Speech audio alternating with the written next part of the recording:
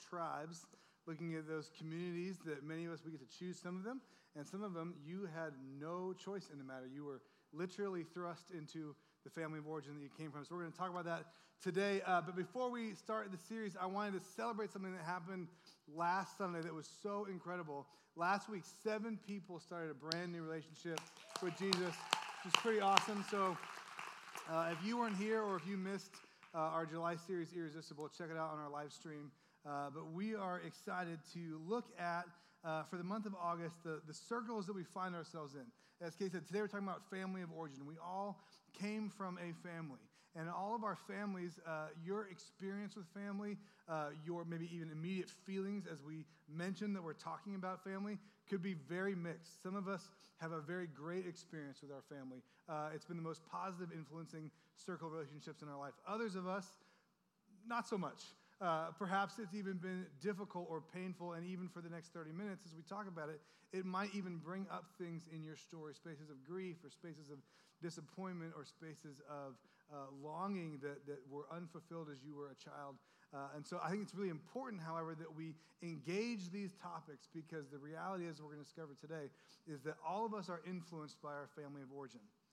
Whether they were positively influenced, negatively influenced, even absence of our family of origin and certain members of our family of origin have profound impact in your life. And so today, as we look at this specific part of our families, the question that kind of comes to mind, right, in the midst of all of the good and the bad and the complicated feelings that we all have around family, is what do you do with the imperfect family that God gave you? What do you do with the imperfect family that God gave you? Because all of us come from an imperfect family. I do, you do, even we're going to learn today, Jesus did. All of us have family, and none of them were perfect. I believe most parents try to do everything they can, the best of their ability, and they're figuring it out as they go, especially if you, like me, are the oldest. We were the guinea pigs, right? So our parents are winging it. Some of you are nodding because you're elbowing your high school student next to you because they're your guinea pig. But all of us have an experience with family where we realize our family is imperfect, right? And that's actually a really beautiful and good realization to get to, but it comes with some baggage. It comes with some conversations. It comes with some work that we have to do to kind of grow up as we engage in our family. And not only that your family of origin that impacts your life, that actually shows up even in your decision making right now. You are also not only from a family of origin, but you are someone else's future family of origin.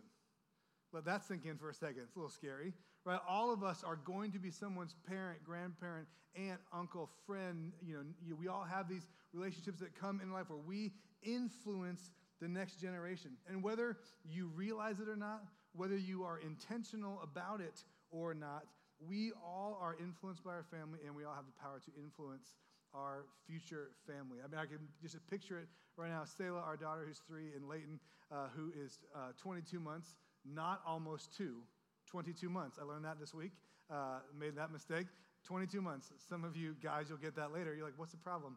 I can do math. Yeah, you're right. It's not about math, right? It's about feeling. A 22-month-old, one day in their future, 20-something years from now, they're going to be sitting in a church just like this, and someone's going to start talking about family of origin in the scars and the things that happen in their life, and I'm going to want to whisper in the ear, no, absolutely not. But even our kids, right, come from an imperfect family. I should know I'm in it. And so we all have this sense that there is something we have to wrestle with because none of our family pictures are perfect. And in fact, when we talk about these different relationships that we're going to talk about, family, friendships, marriage, parenting, the good news is that the Bible has lots of insight and relational advice that we should learn from and glean from and apply in our life. Lots of great insight.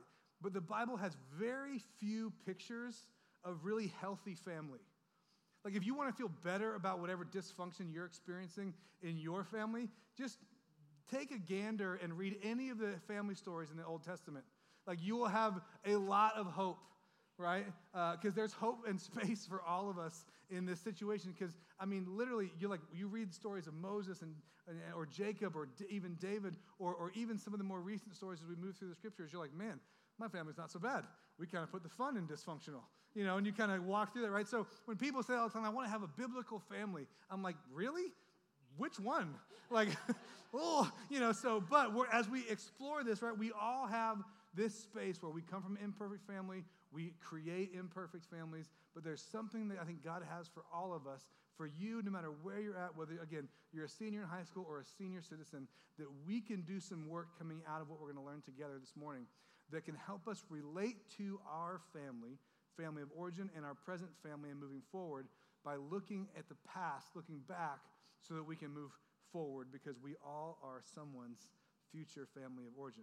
So to cut the tension in the room, because everybody's getting a little nervous, I thought I would show you a picture of my family. This is my family. That's my wife, Katie. She was just up here on stage. She's a babe. That's Selah. She's our 3-year-old. That's Layton.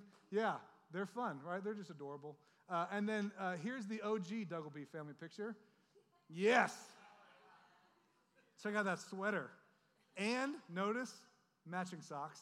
I don't know what you were doing in 1984. I was killing the game, right? So that's my mom and dad. They're probably watching on live stream from Europe, having a good time now that they're empty nesters. That sweater, I want it in my size now. It's awesome. The brown shag carpet, I do not want. That could stay in the 80s. That was wonderful. Glad that's over, right? So there you go. You're welcome. 1980s Olin Mills classics. We all have these moments, right, where we have family pictures. And yet we all know family pictures don't represent the realities of our family. Rarely do they represent the predominant story of your house growing up. We actually had a family picture when I was about 5. That was me when I was just an only child, what I call the good old days. And then I had a younger sister and a brother that came along after me. And then we actually had a picture in our household that we kept just because we thought it was awesome. This was like way before Instagram and everybody tried to be real. That where I was like 5 and my sister was like 2, and she was just not having it. And she was throwing a fit, red, blotchy, big tears. Like 2-year-old tears are just like monumental compared to the size of their face. They're just huge, right? And I think the photographer just like gave up. They're like, this ain't going to happen. Click.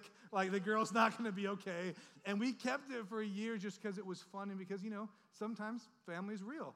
And these pictures don't really represent the true story most of the time of what your household might have been like. And that's true for me, right? There's ups and downs. There's curves. There's unexpected bumps and obstacles in the road. And yet all of us, right, all of us have this sense that there's something that we're craving when it comes to our family. There's a sense of stability, a sense of health. We see it throughout the families, in our life, our friends' families. We have this comparison that shows up, and we all wonder, what am I supposed to do with my imperfect family? And so to do that, I want to look at a passage of Scripture where Paul actually elevates. The Apostle Paul writes to this group of people that are at a church, little bludgeoning community of Jesus followers in the city of Ephesus, and he writes to them about what it looks like to actually expand our view about family, to look at this greater spiritual family that God is inviting us into and see how that can impact and influence us as it relates to our family of origin. So if you have a Bible, you can turn to Ephesians chapter 1. If not, there's a blue Bible right in the seat back pocket directly in front of you. You can grab that. In this Bible, it's on page 567. But as you're turning there, you don't have to look at it quite yet because we're going to take a little bit of a long cultural history lesson as we get there, because it's really important to understand what was happening in Ephesus and the culture into which Paul begins to contextualize this Jesus message, this story that God came and gave himself for everyone so that we all could have a new start and a new future, to restore what was originally intended in us that we broke by our sin. This story that has revolutionized Jerusalem is now making its way throughout the Roman Empire. So 2,000 years ago, Paul is writing to this little group of people, that a church that he started in Ephesus, thousands of miles away from where he's from. And now he finds himself in a Roman jail cell, writing to them, encouraging them about this new life that they're supposed to live in. But we have to understand the culture that was surrounding them. Ephesus is a port city on the rim of the Mediterranean Sea in modern-day Turkey. And it was an incredibly beautiful city. It was the second largest city in the Roman Empire. Over 500,000 people are estimated to live in Ephesus, and it was good to be from Ephesus. It was a center of cultural life, a center of intellectual life. Many people went there to want to be around what was happening in this city. Much like San Diego, it's a place where people wanted to be from. It's a place where people wanted to do business, to raise their families, because it was a crown jewel of the Roman Empire. In Ephesus, what made it such an attractive place was the Temple of Artemis, which looks like this. It's not there anymore. There's ruins there, but that's computer rendering, obviously. Pretty amazing. I did it myself. Nope. And so in the center of the city of Ephesus was the Temple of Artemis, and worship of the goddess Artemis was central to the story and the cultural life of people in Ephesus. Artemis, for those of you that don't remember Greek and Roman mythology, was the Roman goddess of fertility and the Roman goddess of the hunt. And so if you were to say grace before a meal, you wouldn't say, thanks God for our food. You would say, praise be to Artemis. If you got pregnant or someone in your life got pregnant, you were celebrating someone having a baby, you would say, praise be to Artemis. This was central to their story. And in Ephesus, this was important all year long, but especially in the month of May, when they had what's called the Artemision Worship Festival, people from all over the Roman Empire would come to Ephesus. The city would swell to almost 3 times its size, specifically with Roman men. Because it was believed in that culture that if you were to come to Ephesus, and Roman men would come to Ephesus and celebrate with the Artemision Worship Festival, one of the practices that they would engage in was actually to have sex with prostitutes at the temple. And they did this because they believed in that culture that that would actually bring them goodwill back home in their families. And you might be wondering, well, what do their wives have to say about it? And that would be the wrong question, because their wives didn't get a say.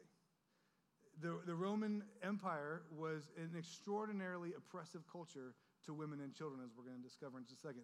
The idea of family in Roman culture is so different than what we would imagine in our current context of what family might look like. Roman men would actually brag that they could divorce their wives, one of their wives, simply by turning their back on her.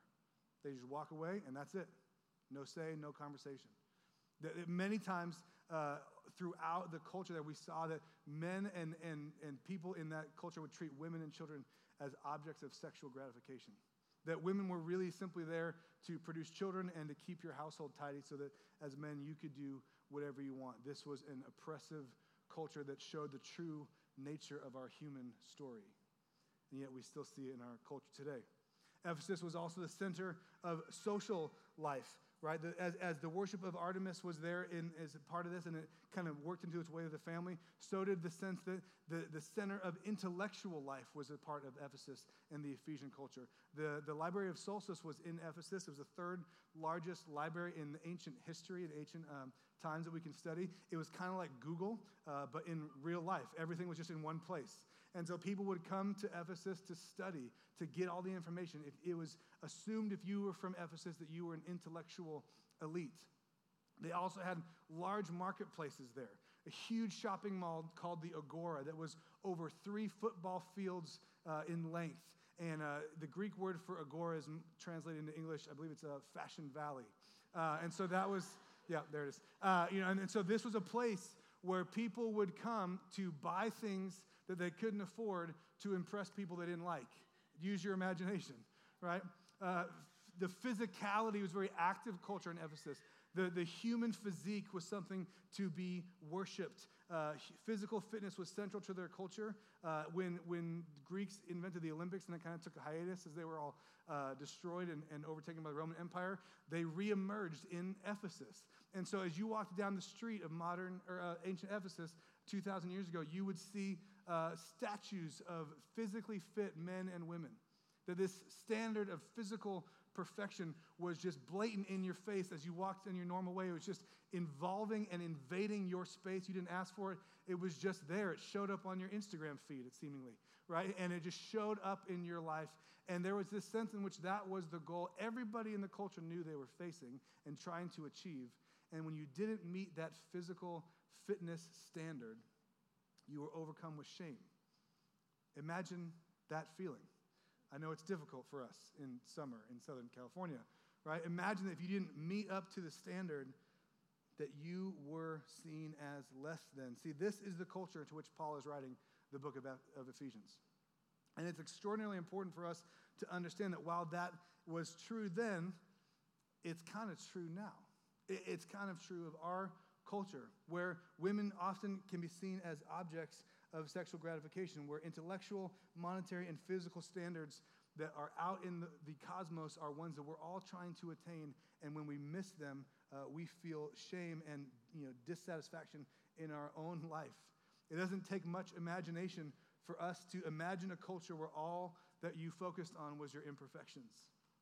In fact, it's all too normal, but yet this is what Paul was writing to, and he positions and contextualizes the Jesus story into this context for the Ephesians. And so we're going to pick it up in chapter 1, verse 3. It says this, Paul writing to these Jesus followers in this town, "Blessed be the God and Father of our Lord Jesus Christ, who has blessed us in Christ with every spiritual blessing in the heavenly places."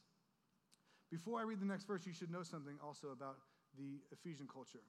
They had in their culture this law called the law of exposure.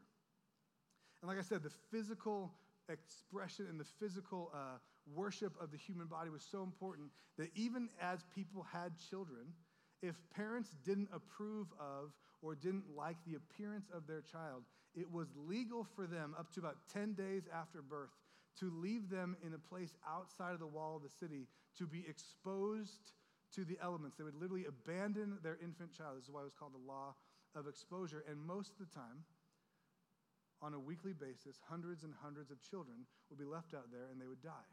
Occasionally, a few might survive. They would be brought back into the city as slaves, or occasionally people would adopt them. Maybe folks that couldn't have children of their own would adopt them into their family. And it's important to know this in Ephesian culture because they were so focused on that what you produce, what people thought of you was what determined your value, that a adopted child had more legal rights than a biological child in Ephesian culture. That if you were left out for the law of exposure and somehow survived, and then someone adopted you, they had more legal connection to you than if you actually were born from them as a biological son or daughter, especially if you were a male.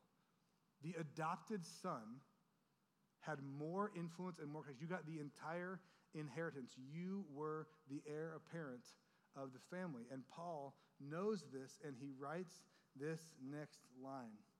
Even as he, meaning God, chose us in him before the foundation of the world, that we should be holy and blameless in his sight. He predestined us for adoption to himself as sons through Jesus Christ according to the purpose of his will. See, in Ephesian culture, your parents chose you about 7 to 10 days after your birth, and Paul is drawing a stark contrast to the God that we worship, your heavenly Father, that says before anything was created that we can see or experience, God actually chose you to be in the highest place of love and connection in his family. When that gets in your soul, if that idea were to take root in our identity, everything changes. Everything changes in our life. Everything changes in how we do family and relationships. Everything would begin to change in our city and our culture, because you know this to be true. Most of my addictive and most of your addictive tendencies are you trying to prove something to someone that isn't even around anymore. The reason you run after workplace success or monetary gain, the reason you run after woman after woman after woman, the reason that you try to figure out how to prove something to someone else is because, if you're honest, you never were told as a child, perhaps, that you were already chosen. You were already believed in, that you were already welcomed home. Paul tells these new Christians in the city of Ephesus, different than the culture that you experience out there, you need to know Jesus Christ according to the purpose of his will, to the praise of his glorious grace with which he has blessed us in the beloved, meaning Jesus. In him we have redemption through his blood and forgiveness of our trespasses according to the riches of his grace. You cannot earn your way into this new family. You cannot do something to get in, and so therefore you probably can't do anything to get out of the family that God has pre-selected you. God picked you, which he lavished on us in all wisdom and insight, making known to us the mystery of his will, according to his purpose, which he set forth in Christ.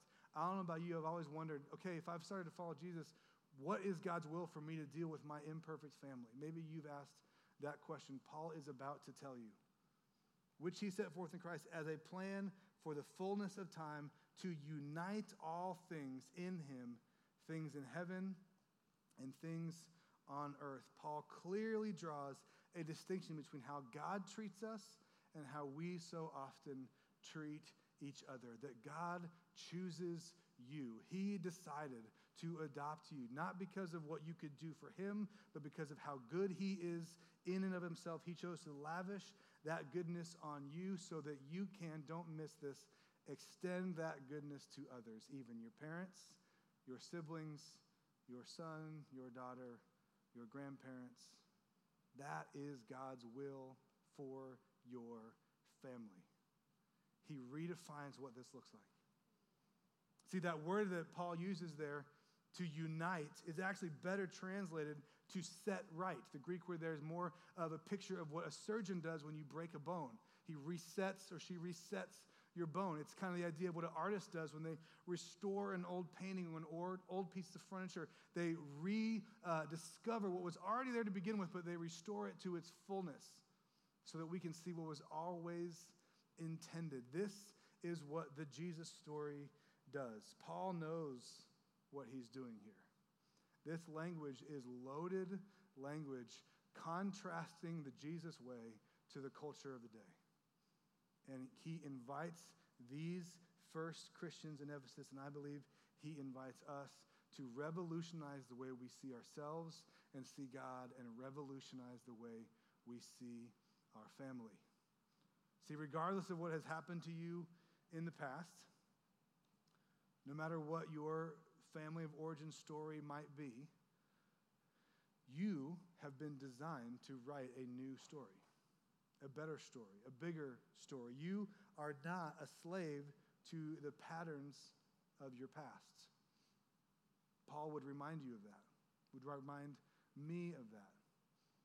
That you actually have a choice in the type of family legacy that you are going to create, because you are someone else's future family.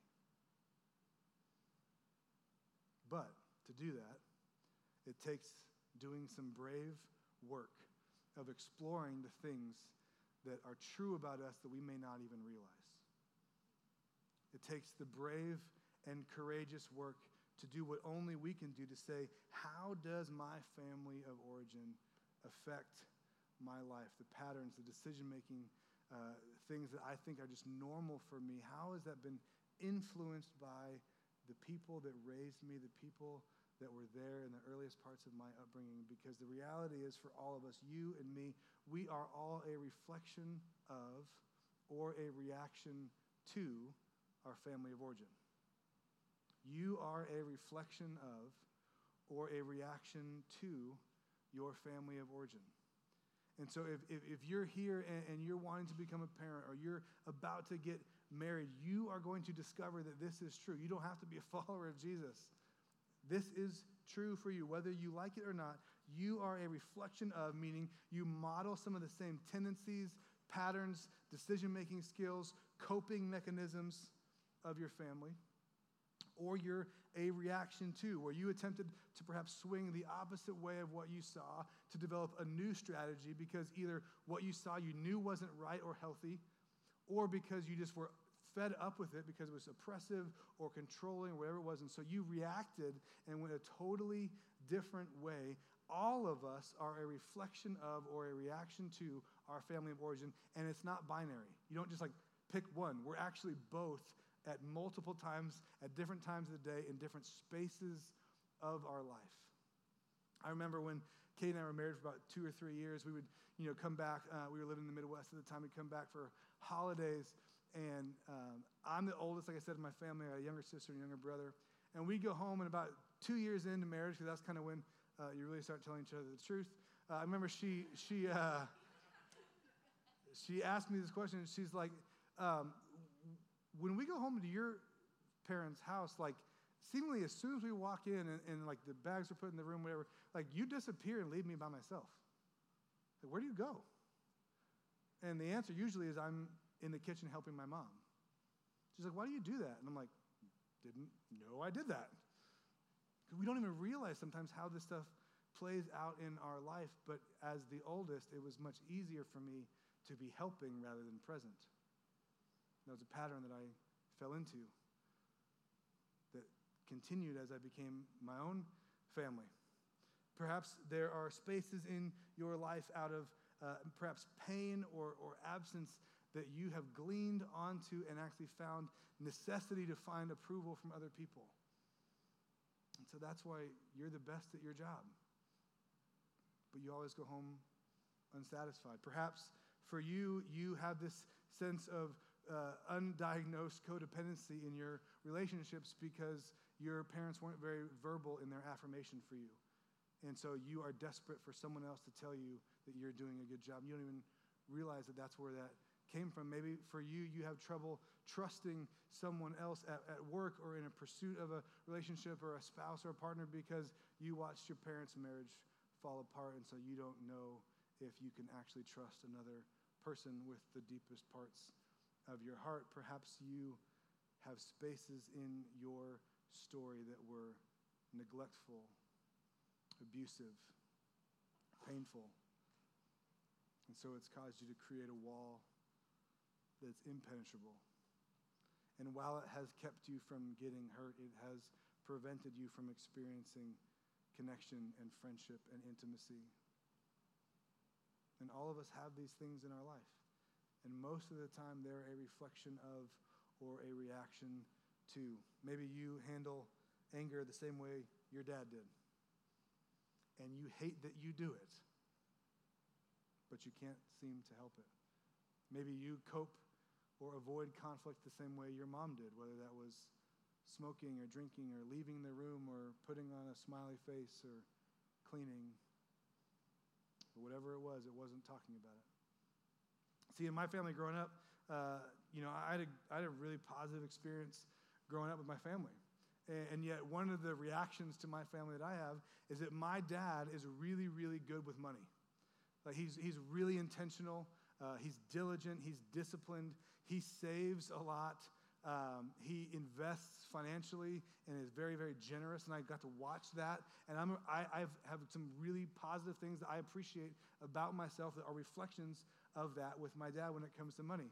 Generosity comes easy to me because I watched my dad faithfully invest in where God was moving through our church and other ministries growing up. That was commonplace in our family.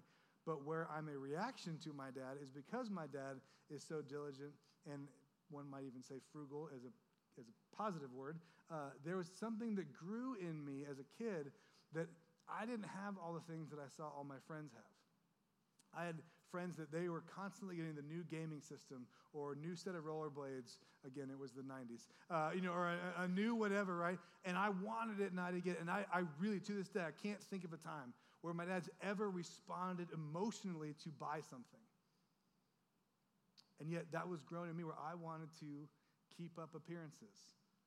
My dad is not an early adopter when it comes to technology. And for those of us born in the 80s and 90s, keeping up with the newest technology has kind of become a status symbol. And growing up, especially in high school and college, that was a status symbol I didn't have, and I wanted it.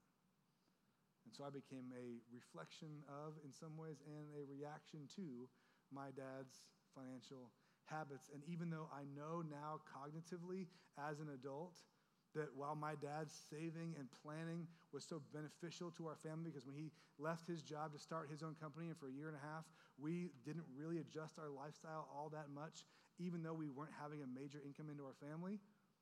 And as an adult, I now know that most of my friends who I wanted their life, I wanted those things that they had, now I know that their parents were overextending themselves and buying things on credit to appease their son or daughter, to hide the fact that mom and dad were fighting and are now divorced. I can cognitively know, hey, now that I see all the pieces, I wouldn't trade it, but that part that I want something when I want it, and so I'm going to go buy it, that's still in me, and my wife is nodding, right? That's still there. It's a pattern I have to recognize. I don't feel bad. I don't shame myself for it, but it's important to recognize so I can monitor it and act accordingly. Another example in my family upbringing that was a space where I learned how to be a reflection of and even a reaction to is that processing negative emotions, specifically sadness, fear, or insecurity, was not really a part of our family dialogue. Not because my parents were emotionally absent, they were very much not. But there were a couple things that actually led to that pattern that as an adult I had to recognize and begin to overcome. One was that I was lucky enough, we didn't have anything that we had to choose for this. We were just fortunate that nothing really terribly catastrophic happened during my upbringing. I had all 4 grandparents up until very recently. We never lost our home. My parents are still married.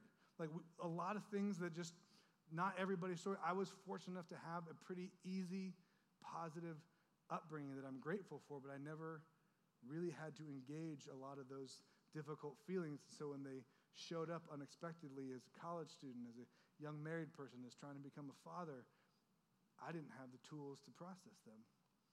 The other part that contributed to it is that we grew up in Orange County, where everything is polished. Your skin, your story, your Lexus, everything is polished. And so we didn't really know that that was seeping into our soul, but your context begins to create who you really are. And on top of that, perhaps the most influential part is that we were a part of a church community where engaging in those conversations, specifically your feelings, your experiences, your doubts, when it came to God, when it came to yourself, when it came to problems in your life, subtly, those things were very clearly, although subtly, but clearly communicated to us that those types of things were out of bounds. That counseling was a frowned upon practice because you just didn't have enough faith. That specifically men weren't emotional. That you had to play your role. And showing fear, insecurity, vulnerability, or not knowing the right answer was viewed as a lack of masculinity. And so that began to seep in over time, and I realized later in a counselor's chair that I was simply playing a role that I didn't even sign up for. And isn't it interesting when you begin to notice these patterns in your life and you see them for what they are, and then you stop playing the role you've played perhaps for years? It can be difficult. It can cause tension. People will say, "You've changed." Family dynamics can get worse before they get better. That's real. Because the power of our family of origin is something that while we often don't notice it, it is incredibly influential in our life. And I bet, like me, there are spaces in your story where you are a reflection of or a reaction to your family of origin.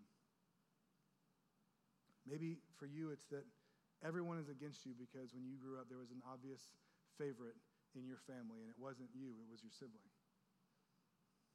And so you've reacted to that, and everybody's welcome, or maybe you're a reflection of that, and your hustle is actually to gain the approval of your father who might be dead and long gone, and you're still running against that ghost. For some of you, perhaps how you even engage with faith is tempted to be seen as something to wash aside, something to be skeptical of, because while you were raised in a Christian household, you came home from church and saw the ugly underbelly of religiosity. All of us have it. You have something, I have something, and it's important to understand what is so that we can thank God for the things that were positive. I have so many things in my life that was positive, but we can also look at and truly assess, hey, these things, while perhaps well-intentioned, they did not serve me well. But we have to look back before we can move forward. We have to look back and say, what is real? Because it's affecting you. It's affecting your marriage. It's affecting how you parent. It's affecting how you see God right now, whether you realize it or not, the power of our family of origin cannot be understated. And even Jesus had a family of origin. Sometimes it's easy for us to be like, Jesus was perfect. He got it all figured out. The Son of God also became the Son of Man. And he grew up with imperfect parents and siblings. Like Jesus had to go through puberty and have zits and armpit hair. Like, let that sink in for a second. In my view, it makes him more trustworthy.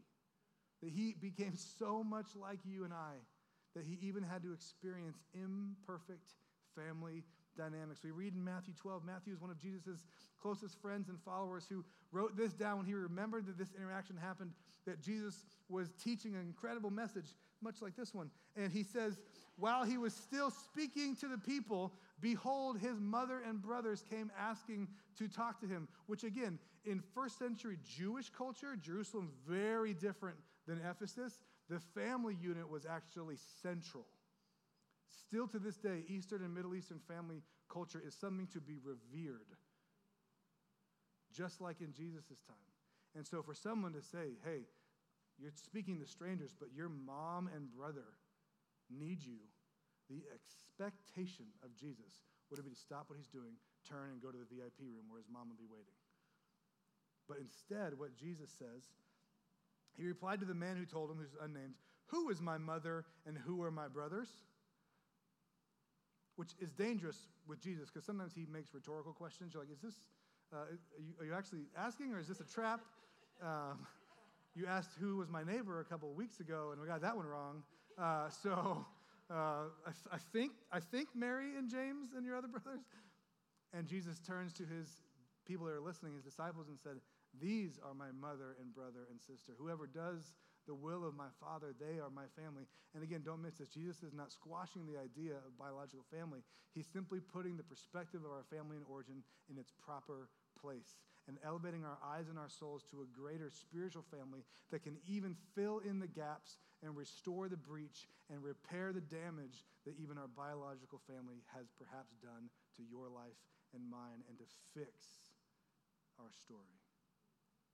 We know that Jesus wasn't diminishing his family, because later when he's on the cross, he looks down at John, the only one who stuck it out with him, and says, John, in his final breaths, in excruciating pain, he powers through and says, John, look, it's your mother, pointing to his own mom, Mary, and says, you take care of her, and says to his mom, John's going to take care of you since I'm dying and I'm your oldest son. But in this moment, Jesus is like, who are my mother and brothers? I can only imagine James, the middle child, goes to Mary and goes, he's still your favorite? Right? Because everybody happens. But notice who's not mentioned. Notice who's not mentioned in this passage. It's mother, brothers. If you know the Christmas story, you know that Jesus had a father named Joseph, who's not mentioned in this passage. And it's not because he was working in the woodshed. Most scholars believe that by this point, Jesus' father had died. And as a Jewish boy, as the oldest son, it was his legal opportunity and obligation to care for his mother and younger siblings. Jesus became so much like us that he even walked through the grief of losing a father figure or an important voice in his life. The man who taught him how to make furniture out of wood with his bare hands. The man who probably taught him how to walk, showed him what it was like to be a trustworthy adult, a man after God's own heart, the guy who sat with Jesus when he was disappointed or when he skinned his knee or when someone else might have made fun of him as a child. Jesus knows what it's like to lose a father. And for some of you, that's been your story. Isn't it powerful that the Son of God, the person that we believe to be our Savior, said, I'm in this so much with you and for you that I'll even go through an imperfect family story so that you know I understand. See, in this space, Jesus understands that the community that you and I come from impacts the communities that we create. that the community that you come from impacts the communities that you create, the family structures you create, the future families that you may create, the situations and relationships you have at work or with your friendships are influenced by the communities you come from. The communities we come from influence the communities that we create. And yet, for many of us, I know, because this was true for most of my life, we don't even realize that that's true, or we've chosen to even potentially ignore it. And so for us to engage this new revolutionary perspective that Jesus invites us into, it's going to take some growing up to do. Even though most of us in this room are adults, there might still be some growing up to do for those of us here when it comes to our family of origin. For some of you, you've been blessed in a community or in a family where you actually are yards down the field when it comes to this, and you should be grateful. And for others of us, this might be brand new information. And I'll say this too, as a person in my position, sometimes those of us that claim to follow Jesus, we're actually the worst at this. Because it's easy for us to slap a happy sticker on everything. So God has a plan, he's going to work it out. Yeah, God promises to do what only God can do, but he invites you and me to do what only we can do, to explore what is true and what is real. One thing my pastor used to say is you can't leapfrog over the valley of the shadow of death to get to green pastures. You have to go through it. You have to go through it.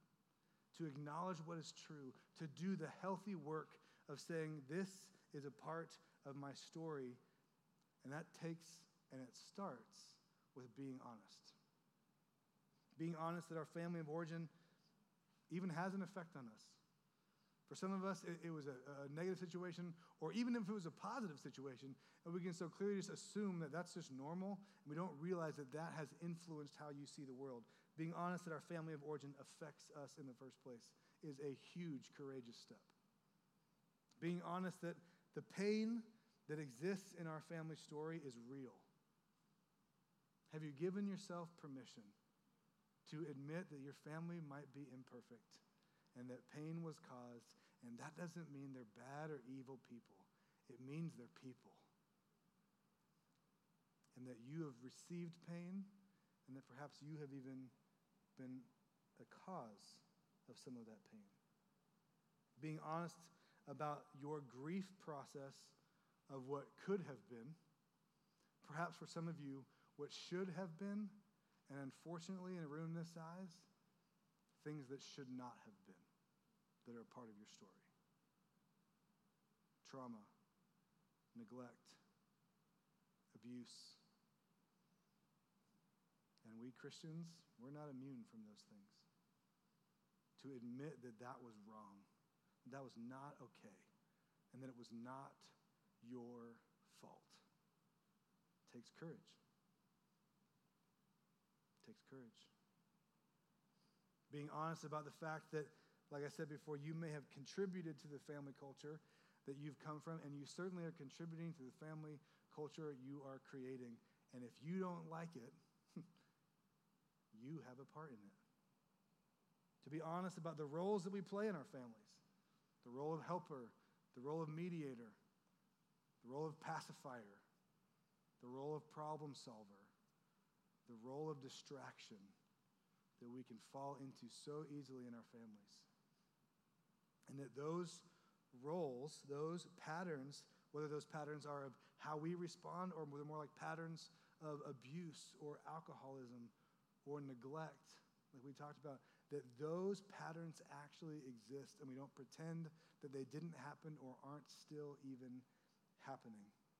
To be honest about the place that you have where you have taken someone else's refusal to grow as an excuse for you to not have to grow yourself. That's a tough one. The places where you have taken someone else's refusal to grow as an excuse for you to not have to grow yourself. Well, my dad's just going to be like that forever, so I'll just be like this. This is how it's always going to be. That's my grandma. Just, my family's fine, but every time we go to my grandma's house with holidays, whatever it is, it's just tense. Well, it's just how it is. I don't have anything to do with that. I can't do anything about it. I'll just stay stagnant. Being honest about the spaces in your life where you need the grace of God to come and set right places in you that are broken, that are flawed, that are judgmental, where you've withheld forgiveness. None of this is easy. All of it takes courage. And yet the promise of our Heavenly Father, who selected you before you did anything to be in his family, is that he wants to lavish his grace and goodness on you so you can reflect that goodness and grace to others. It doesn't mean that you put up with things that are unhealthy. It doesn't mean that you pacify or abdicate irresponsibility, but it might mean that you extend forgiveness. It might mean that you give another chance. It might mean that you have a hard conversation. It might mean that you step into a counselor's office and learn how to say the phrase, I feel. It might mean drawing a hard boundary. Saying until we can solve this, we can't be in relationship the same way anymore. It might mean breaking up with him because you got into that relationship to fulfill a pattern that was unhealthy from your past. And as long as you're there, that will never get fixed. This is real, next level stuff. And yeah, there's an author, a guy named Peter Scazzaro, who's a pastor of New Life Church. He wrote this book called Emotionally Healthy Spirituality. And he writes in this book perhaps one of the most powerful phrases when it comes to those of us who wants to have healthy relationships with our family of origin and who believe that actually that's one of the most beautiful pictures of the gospel to our culture. It says this. It says, one of the greatest gifts that we, those of us that are starting to follow Jesus, can give our world is to be a community of emotionally healthy adults who love well. This is going to take, he says, the power of God and a commitment to learn and grow and break with the unhealthy, destructive patterns that might go back generations in our families and cultures. It's going to take both. You can't just will your way out of it. You can't just try harder to fix it. It's going to take the power of God. And for those of you who, like me, might have been raised in a more religious context, you can't just pray it away either. You got to go back in order to move forward. You got to explore. You got to move the rocks and look at all the yucky dirt that's underneath them. And there might be some shadows and some worms and some scary stuff under there. So don't do it alone. Do it in community.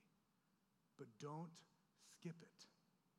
Because this is the work that it takes for us to become healthy individuals and a healthy community, so that the communities that we create reflect the best parts of the communities that we came from, and they don't hold the destructive patterns that so many of us have been pushed on into our life or even been ingrained into our psyche. And so, every week of this series, as we build these relationships, because this is so important, we're actually going to give you some homework. And so it's not just because August is now the beginning of school and all the students are like, ugh, and all the parents are like, yes, right? But this is such important stuff that we want to make it accessible, because perhaps you're here, and I talked to somebody after this, like, this is big, this feels heavy, this could begin to feel overwhelming, and that might be true. So we want to make it approachable for you. And so as you leave, you're going to get this piece of paper. And I would encourage you to walk through this exercise this week, to find some quiet space and spend half an hour. It's called a genogram of your family. And what it does is it helps you create the map to begin to understand. It's not going to fix anything, but to begin to understand what has influenced who you've become. It starts up here with your grandparents and then your parents, and you can kind of fill in, the circles and squares of people in your family maybe you've created, or even have grandkids that are a part of this. And then there's some clues at the bottom to kind of determine what kinds of relationships that those were. And for some of you, doing this exercise to say, hey, that relationship was unhealthy. Hey, that relationship had some abuse factors to it. Hey, that relationship was great, but it had this manipulative religiosity attached to it. Hey, that relationship was incredible. I'm so grateful for that person in my life. It is going to make you a healthier person. And for some of you, it's going to mean there's a phone call sometime this week to say, Mom, Dad, thank you. Or to say, Mom, Dad, I'm sorry. Or to say, Mom, Dad, I forgive you. Or to say, Mom, Dad, I need help. And for some of you, this may move you into a counselor's office. And I want to tell you this. There is no shame in going to counseling. We will not be the kind of community that says you only go to counseling when you're really messed up. Because your pastor's standing on stage saying, I only learned this through counseling. You take your car when the check engine light comes on to an expert. Many of us take our technology when it's broken every other week to an expert. Don't miss this. Your soul is far more valuable than your car or your cell phone or your computer or your home theater system. Do not take those things to a trained, certified professional and leave uncovering the reality of who you are to chance. Don't do it. It's not worth it. Trust a professional. We have incredible resources that we can offer to you, but sometimes it just starts by saying, okay, I'm going to take an honest look at what's real. Take an honest look at what's real and see if God doesn't do something in your story simply by saying and acknowledging my family of origin affects my current reality. See, the thing I love about Jesus is that hours before he would be betrayed and murdered, ultimately to give his life for my sin and my brokenness and yours as well, is he gathered this elevated picture of family that he had created.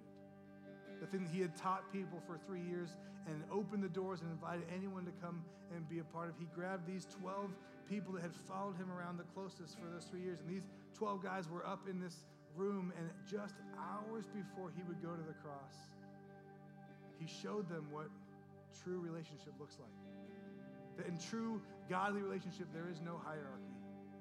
That the leader becomes the servant and eventually becomes the sacrifice.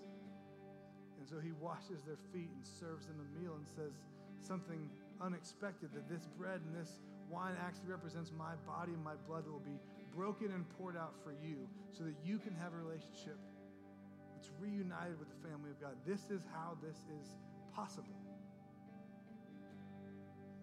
And in that room was his best friend, who he would trust his mom to in just a few short hours, the Apostle John. In that room was a man who in a few short hours would deny that Jesus was ever even a part of his circle and would lead to Jesus' arrest, Peter.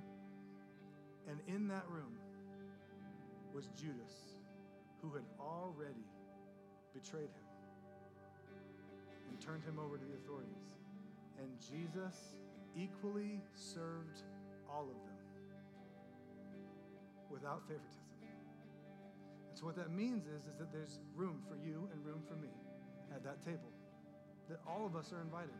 And that for those of us that have decided to follow Jesus, that this is an act of remembrance and an act of worship, to say, God, I understand that on my own, I was so far removed from your goodness, way more than just being outside of the city in ancient Ephesus. I was from east to the west, and yet you came and found me and chose me and adopted me in and placed me in a position of reception of your incredible, lavish love.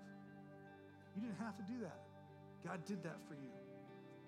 And for those of you that might be here and you're not sure what you think about Jesus and you're exploring this idea of faith, I want you to understand something, that this table might be how you begin that relationship. Say, hey, I get it now. That God did something for me to invite me into his family. And I've been hustling and running and trying to prove myself to appease my family of origin. And yet, all along, God says, you're welcome in my family. And that's going to revolutionize your life. And you're going to leave here today a different person because you were here. And so you're invited to come. We believe it is open to everyone so much there's even gluten-free and gluten-full bread. We got both. So pick your poison. But you are welcome at the communion table because Jesus, who went through, grew up in an earthly family so that he could go to the cross, give his life to forgive your sins and mine, and to welcome you into the family of God, says you're invited. So I would invite you to stand if you're able. We would love to just pray for you because I can tell that the Holy Spirit is doing something in some of your lives right now. And I don't want you to skip it. I don't want you to walk out of here and just be the same person you were an hour ago. But to receive the fact, the reality that God selected you and made himself available for you to choose him back and to receive his love and grace. So let's pray together. If you would you open your hands to God? I'm open to what it is that you want to do in my life and my heart even right now as we pray together. God, thank you that you are a good, good Father that went above and beyond to make a way for us to be included in your family. God, for some of us, there are words in our brain right now that are fighting against that truth, and I pray that you would, by your Holy Spirit, gently but powerfully sear that reality into our soul. That we are chosen by God. Not because of anything that we have done, and not that we could do anything to undo that, but because of your glorious grace. And God, your grace is glorious. When we understand what you've saved us from, it should cause us to sing and to shout and to clap and to realize that while we were hopeless without you, we have every hope because of you, Jesus. And so for those of us that have destructive patterns to overcome, for those of us that need courage to offer forgiveness or to have hard conversations that include boundaries, for those of us that don't even realize the fact that the absence of our parent and the grief of that loss or that neglect has caused us to see you inaccurately.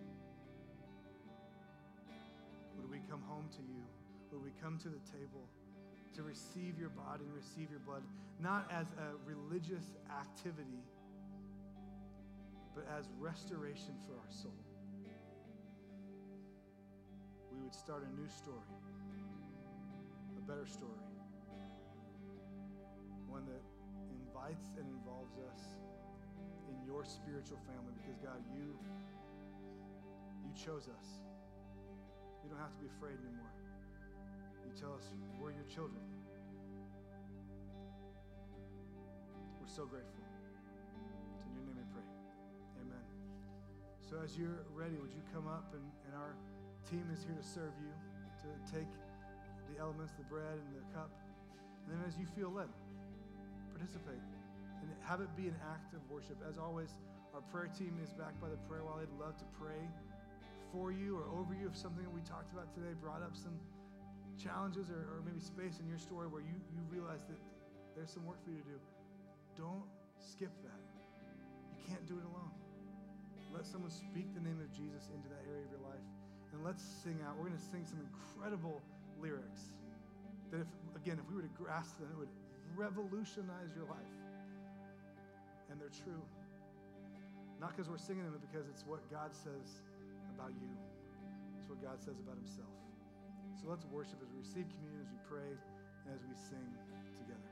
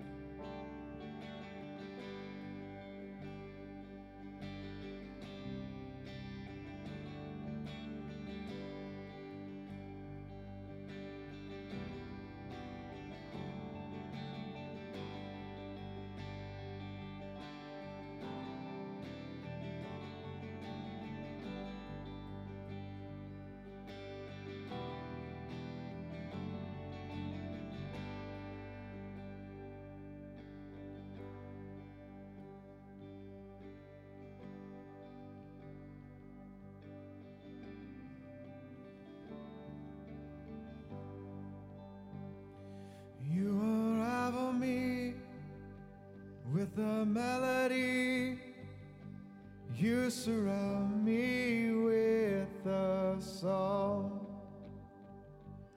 of deliverance from my enemies, till all my fears are gone. I'm no longer a slave to fear. I am a child of God. I'm no longer a slave to fear. I am a child of God.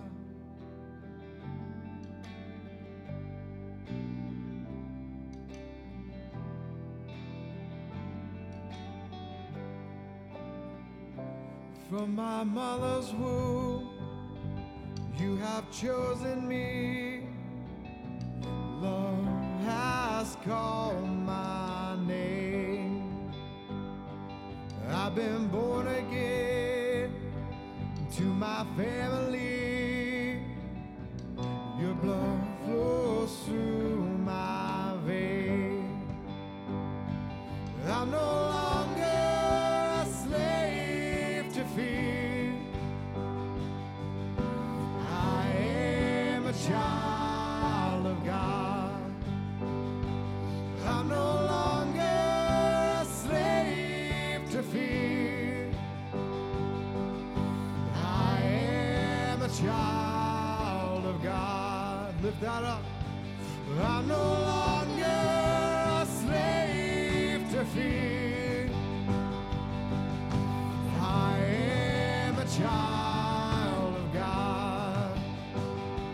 I'm no longer a slave to fear. I am a child of God.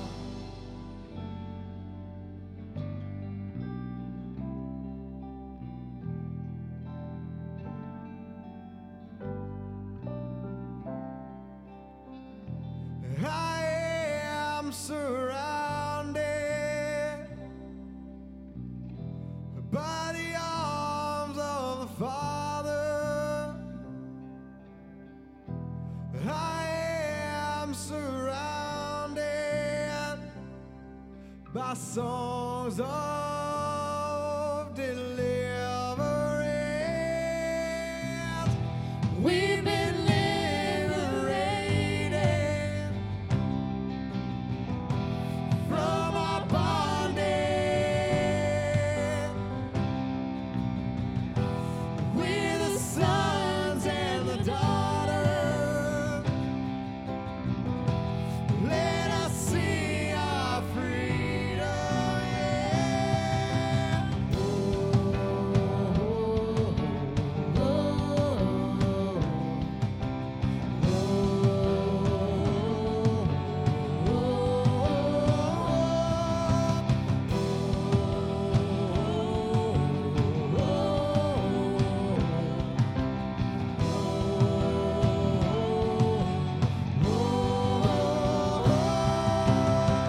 You split the sea so I could walk right through it. My fears are drowned in perfect love. You rescued me, now I will stand and sing. I am a child of God. You split the sea. You split the sea so I could walk right through it. My fears are drowned in perfect love. You rescued me, now I will stand and sing. I am a child of God. Lift that up. I am a child of God. I am a child of God.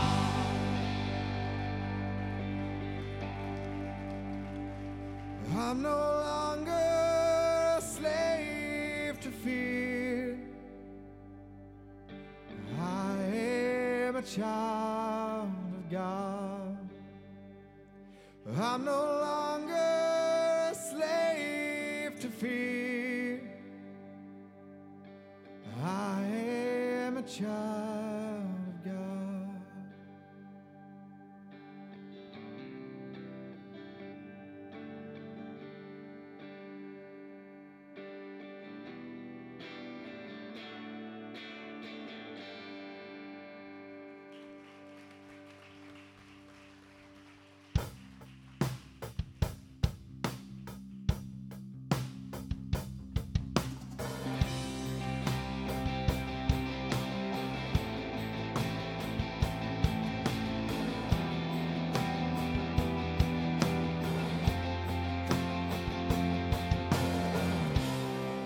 Your love is devoted like a ring of solid gold, like a vow that is tested, like a covenant of old.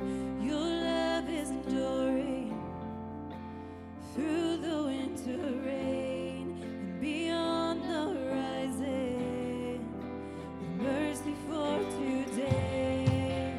Faithful you have been, faithful you will be. You pledge yourself to me, and it's why I sing your praise will ever be on my lips, ever be on my lips. Your praise will ever be on my lips, ever be on my lips.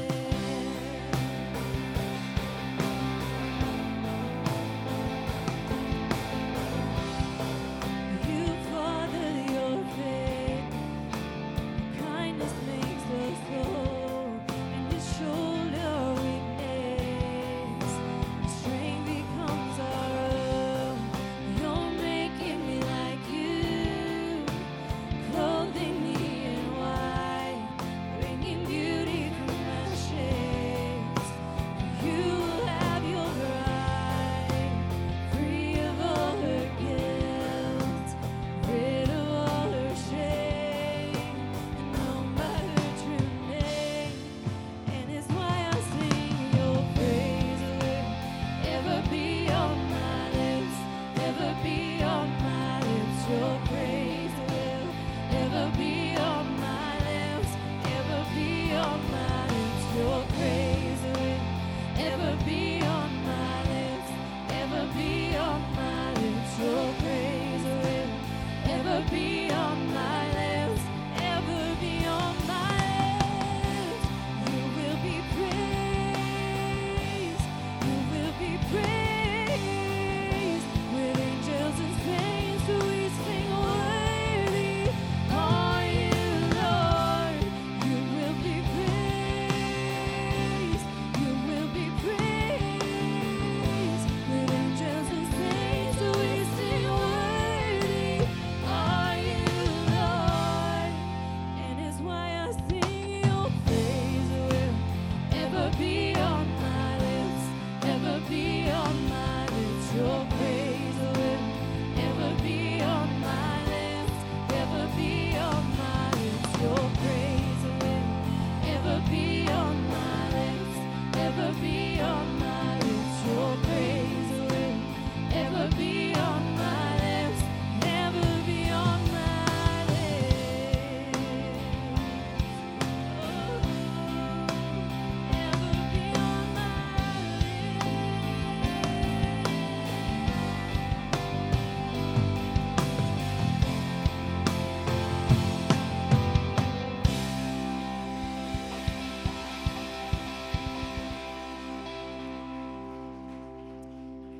Well, friends, as I said earlier, man, you picked a good day to come to church. I know some of you are here, especially if this is your first time, you're like, whoa, that was a lot. I didn't expect to go down that deep into the rabbit hole. But friends, the truth is that God is in the business of restoration. There is no divorce, there is no loss, there is no abuse, there is no addiction. There is nothing that you or I can face in our past, in our present, or in our future that is too big for God's miraculous love to overcome and to completely rebuild. That is truth, and that is why we sing, and that is why we have hope, and that is why we gather like this in community. And so our hope is that you will join us next week. Whether you've been coming for years or whether this was your first time, we hope that you'll come and continue this journey as we look into all that God has in store for us in this area of our tribes, of our family, of our friendships, because He has good things for His children. He is a giver of good and perfect gifts. In fact, one of the things we're committed to as a church family for the year of 2018 is that every time you and I gather, every time you and I sit in these seats, we as a church commit to giving $1 to various partners around our city, around our world, and sometimes, truth be told, within the very needs of this community. We want to be the kind of church that, just like in this last week or two, that when someone comes to us and says, I need a roof over my head, or I need some money to make rent this month, that we are a church that is ready and waiting in the wings to say, all right, this family's got your back. We're going to walk with you. We're not going to just put money and a Band-Aid over it, but we're going to support you and be your family through it. That is what God calls the local church to be, and that's what I am so proud that we get to be a part of building together. And so, friends, we hope that you'll join us next week. As I said, 9 or 11, we'll be here, same time, same place next week, and we will be praying for you this week that God would be restoring every area of your life with His love and His power. So we love you, and we'll see you next week.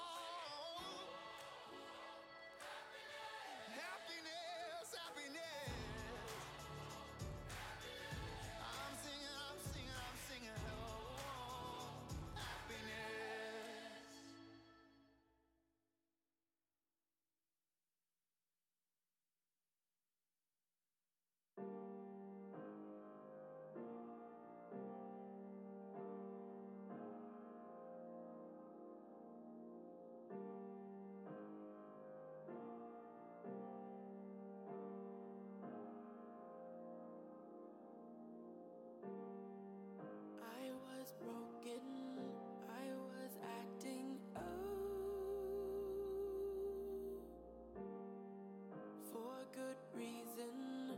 Lost all of my love.